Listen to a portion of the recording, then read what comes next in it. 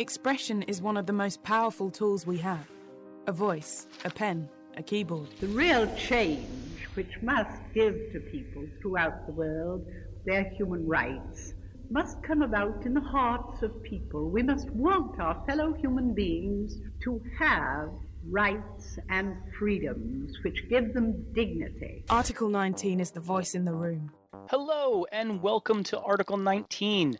My name is Marty Malloy, Chief of Staff and Catalyst at Tamin, and I am the host for our conversation today. I'm so excited because joining us is Mark Dane. Mark is a user experience engineer with Cesium. He's a professional designer and developer and has been programming and designing since high school. He comes by this very honestly. He also holds a patent for CAD drawing with touch devices, which is cool because I can speak for myself. I've never met anybody who actually owned a patent in real life. He's here to talk to us a little bit about a web component that he's been working on. And one quick fake fact about Mark, he once danced with former President Bill Clinton, John Travolta style. Let me introduce my co-host, Amanda Roper, Program Manager of Tamin's Accessibility Initiatives. Hey, Amanda. Hey, Marty. And as per usual, Michael Mangos, CEO and co-founder of Tamin, is here with us as well. Hey, Mike. Hello, Mr. Malloy. So for some context, I just want to set the stage for listeners before our conversation begins that this podcast is born from a decision at Tamin to state clearly and plainly that access to information is a human right. The developers and the designers at Tamin work hard to make sure that no matter what use constraint a user may have, be it due to a temporary, situational, or permanent condition or disability, that they will always be able to access information designed and built by Tamin. This podcast is a call for others to join in a bigger conversation with us. We work to build the inclusive web, but to do that, we need all of us working together and learning together.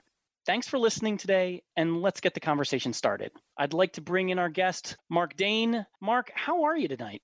I'm doing good. Thanks for having me.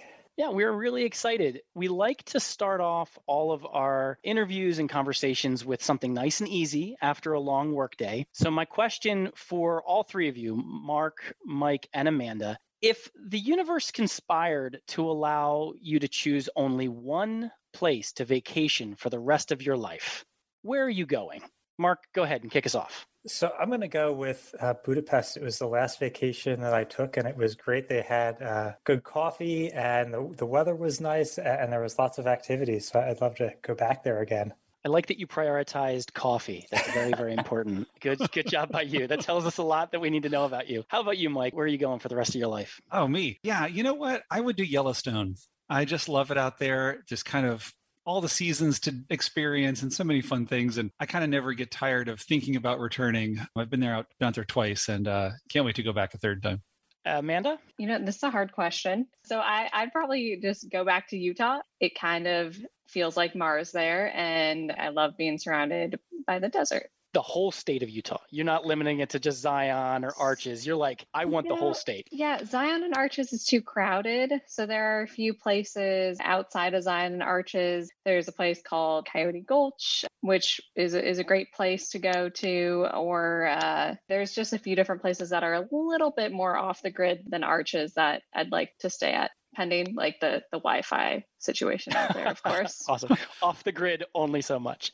Well, that's awesome. I want to visit all of those places. For me, my ultimate vacation spot, I'm going to take a little bit of something from all of you, and that's the purview I get as host, which is the coffee, the hiking, the weather. I would go back to Jamaica over and over and over again. I loved everything about it. And I was able to do a little bit of the caves. I was able to do a little bit of the beach. The coffee is phenomenal. So for me, it would be Jamaica. So let's get into our second segment. Really, Mark, we want this to be about you and the things that you've been working on. And I've heard you speak before. I'm so excited that you're here. Can you give us, the listeners, a chance to say who you are in your own words, orient them to what it is that you do?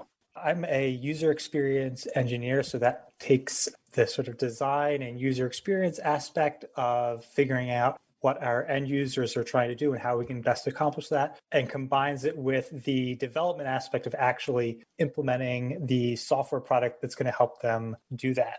I've heard you speak, as I said, most recently at one of our Lightning Talk events, and there you were talking about a web component that you've been working on. Can you tell us a little bit more specifically about that web component? Sure. It's a web component for basically managing lists of business objects. So a lot of times when you're building web applications, you have a list of objects like users or devices, or could be just about anything. And you want to display that information to the user. And typically there's also some actions that go along with those items, like being able to edit them or delete them, and maybe some other actions depending on what exactly the item is. And so the web component that I'm working on is to make a list that is more semantic, I guess, than just the traditional way of implementing it, where you'd have a bunch of list elements with a bunch of button elements and kind of all this stuff that gets hooked up together by the developers, but it may not be obvious to someone just looking at kind of, well, what is the bigger picture here? So I'm looking at taking that and saying, all right, let's zoom out and describe this list of business objects as in a more semantic way, basically telling you what are the objects as well as what are the actions. And then underneath the hood, the web component will then figure out, okay, here's how to actually display all that information to the user. So it becomes a lot easier to write and read for the developer working on it. And also hopefully will be better for the end user because we'll be able to refine that component and make sure it works well for the end user. Yeah, Mark, I have a follow-up question for you.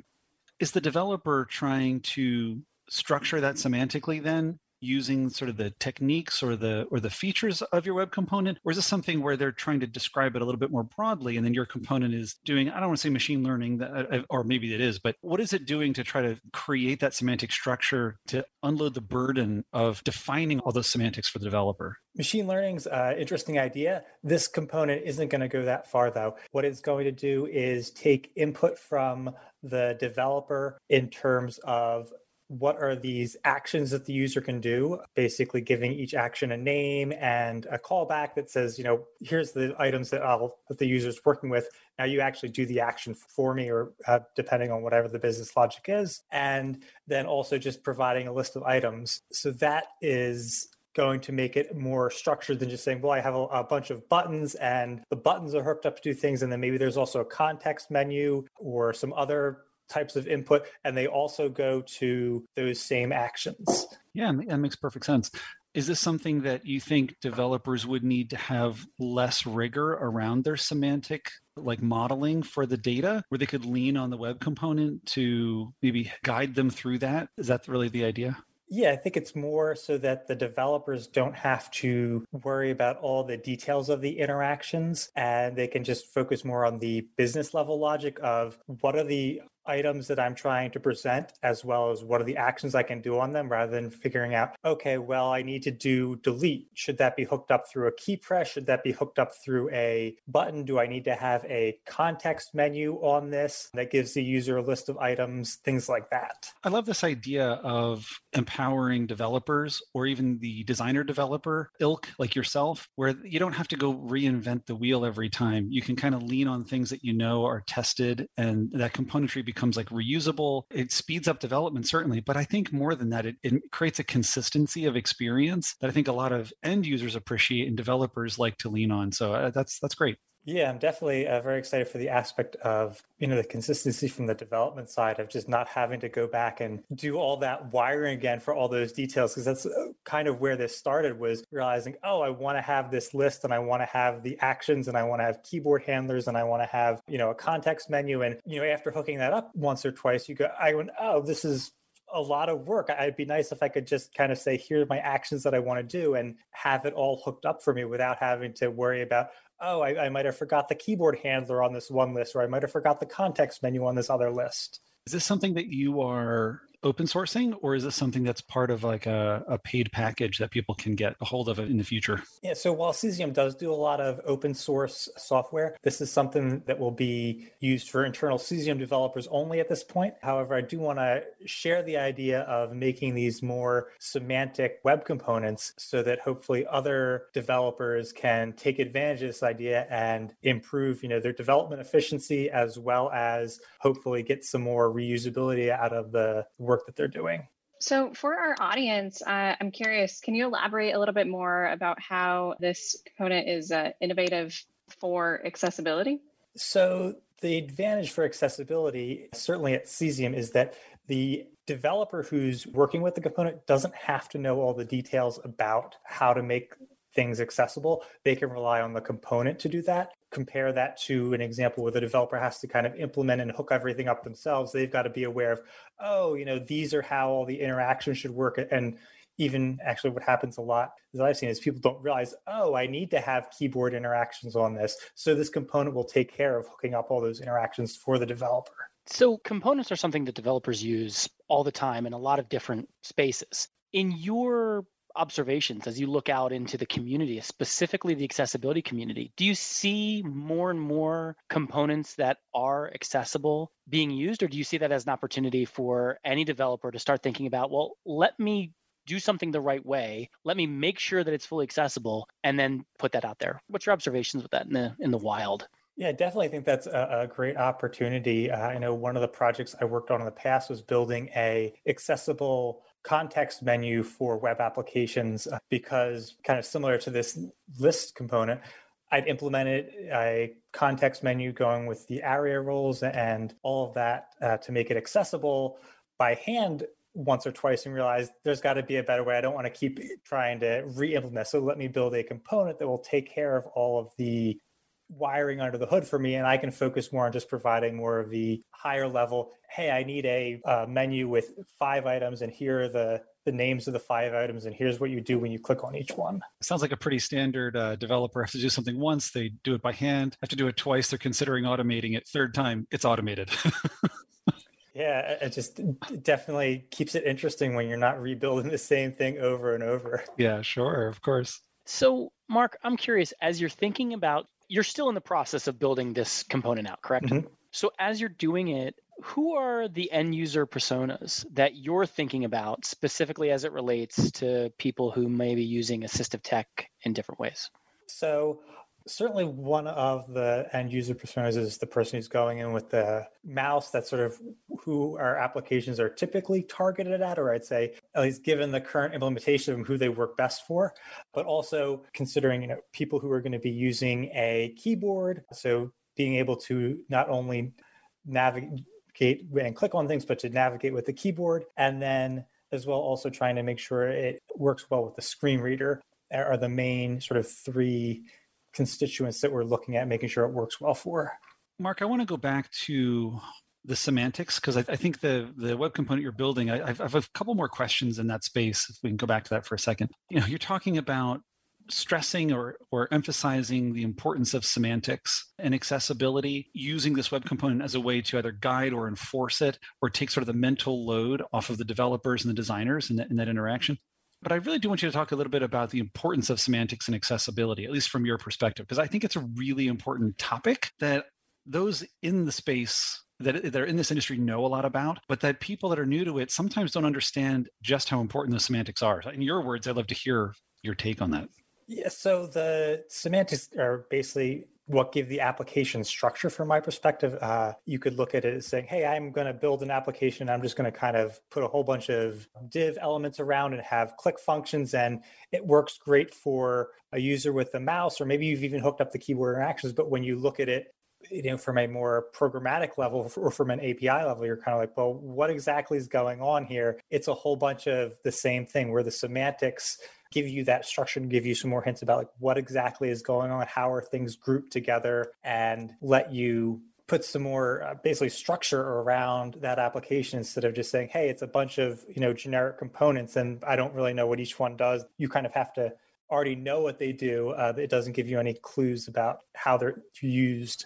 That's great, because I agree with all of that. And when I think about semantics anyway, I know there's a time and a place for having sort of a wandering walkabout of information, and you don't necessarily need a ton of structure, and sort of the serendipity of coming across something is wonderful and fun. But there's also a lot of times when you just, as a user, regardless of ability, you need to consume it in a certain way. You're looking for something specific, or you need something important. And I think that structure that you're talking about, like creating that structure for everybody and rooting that both the design and the development in semantic structure to begin with, becomes crucial to having access to information. We talk a lot about access to information as a human right, and without providing guideposts and wayfinding through that information, right? Like there's just no way that it becomes useful at scale, And I love how the idea of your web component, if used consistently or appropriately in a larger data store or in larger lists or groups of lists even, suddenly becomes this like interesting wayfinding tool that people don't think about. It's more than just having a navigation. It's more than just having,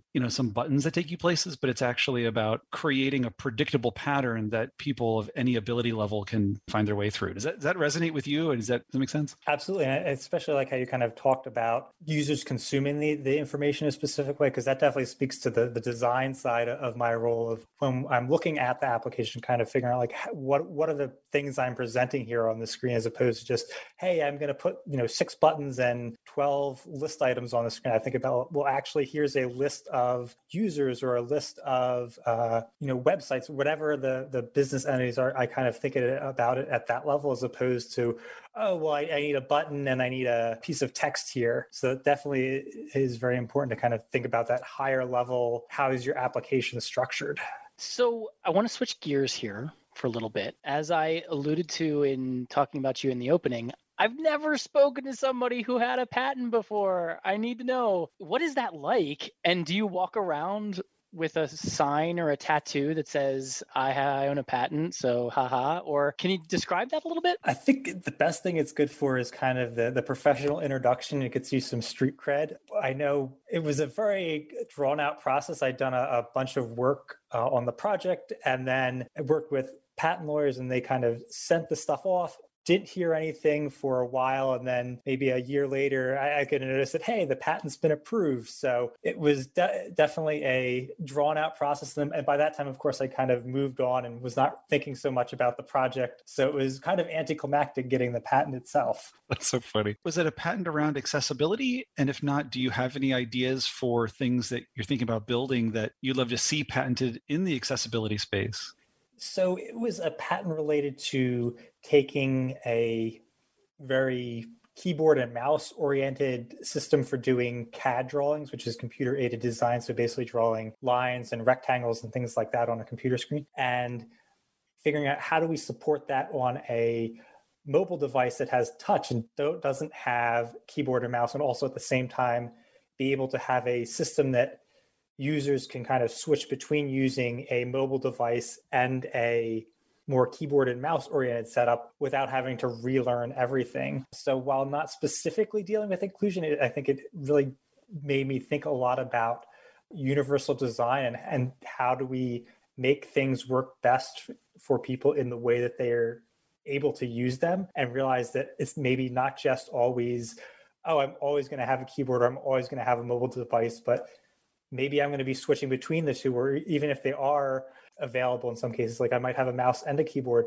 maybe I prefer a keyboard for some reasons versus the mouse. I love that, because I came to that similar thinking not that long ago, like embarrassingly late in my experience with digital accessibility or inclusive design. Like, it's not always just about, we're going to make our most perfect, beautiful, streamlined user experience, and then we'll come up with a bunch of ways that allows assistive technology to use it. It's more like, hey, sometimes things like a mobile device become its own kind of assistive tech based on your unique situation, as a user. And so, having met a number of people that go through periods in the day where parts of the day they're feeling like they need to be using one kind of input, and then another part of the day where they need to use a different kind for either medical, cognitive, or whatever, those kinds of reasons. It's just really interesting to say, like, more than one way is essential. I'll declare on your behalf that it was an accessibility feature that you built into your patent.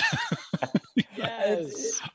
And it's interesting because one of the interesting kind of things that happened in my brain was realizing, the keyboard isn't just for accessibility. Actually, one of the main reasons we needed to do keyboard access for this feature was that that's what the power users wanted. That's how the people who spend 8 hours a day doing CAD drawings wanted to work, or needed to work, even, because going back and forth between the keyboard and the mouse, if you're doing that over 8 hours a day, that ends up draining a lot of your time. It was much more effective for them to stay on the keyboard and be able to do input that way. It goes back to that same thing, which we've heard talked about a lot in the past few years in inclusive design, right? Like designing for the stress cases, where on the bell curve, instead of designing for the middle 80%, you're designing for the 10% at either end, right? And those are not only your users who need accessibility features, but they're also your power users. And oftentimes they need the same things, So it's really interesting. It's cool.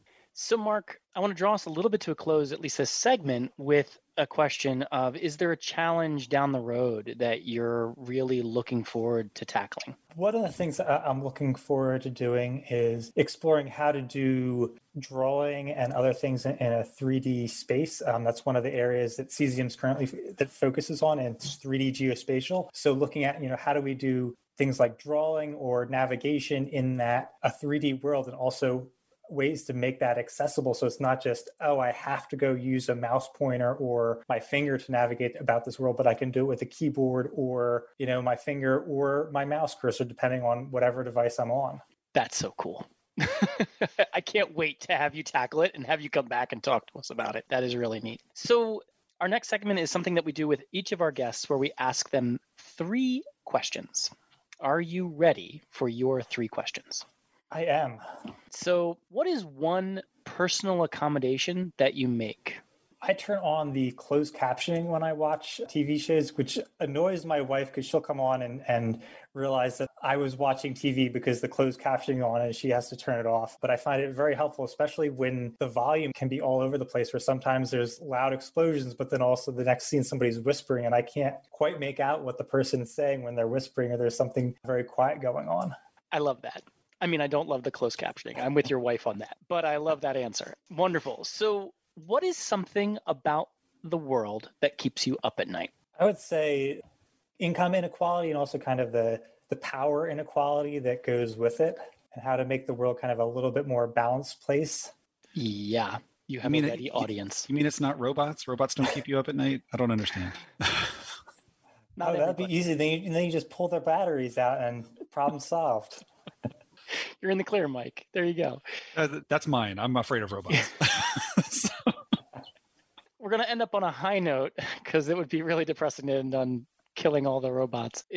What is one recommendation that you have for us? It could be a game, a book, a movie, a TV show, any podcast, whatever it is that you're listening to or playing with or doing right now. What's something you got for us? So one of the shows I just recently finished up, I know I came to it a little bit late, was The Mandalorian. I really enjoyed watching that one, especially kind of seeing the change of the characters through the series. Solid choice. Anything within the Star Wars canon is always welcome here on Article 19. Mark, I appreciate you. I love having you as part of our broader accessibility community. Thank you for the talks that you've done. Thank you for sharing and spending time with us today. And I'm really looking forward to talking with you down the road.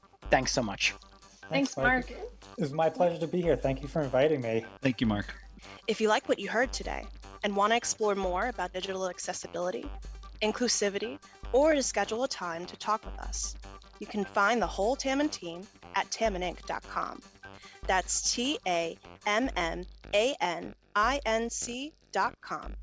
Or follow us on social media at Tammon Inc. on LinkedIn, Twitter, Instagram, or Facebook. We'll talk to you again next time.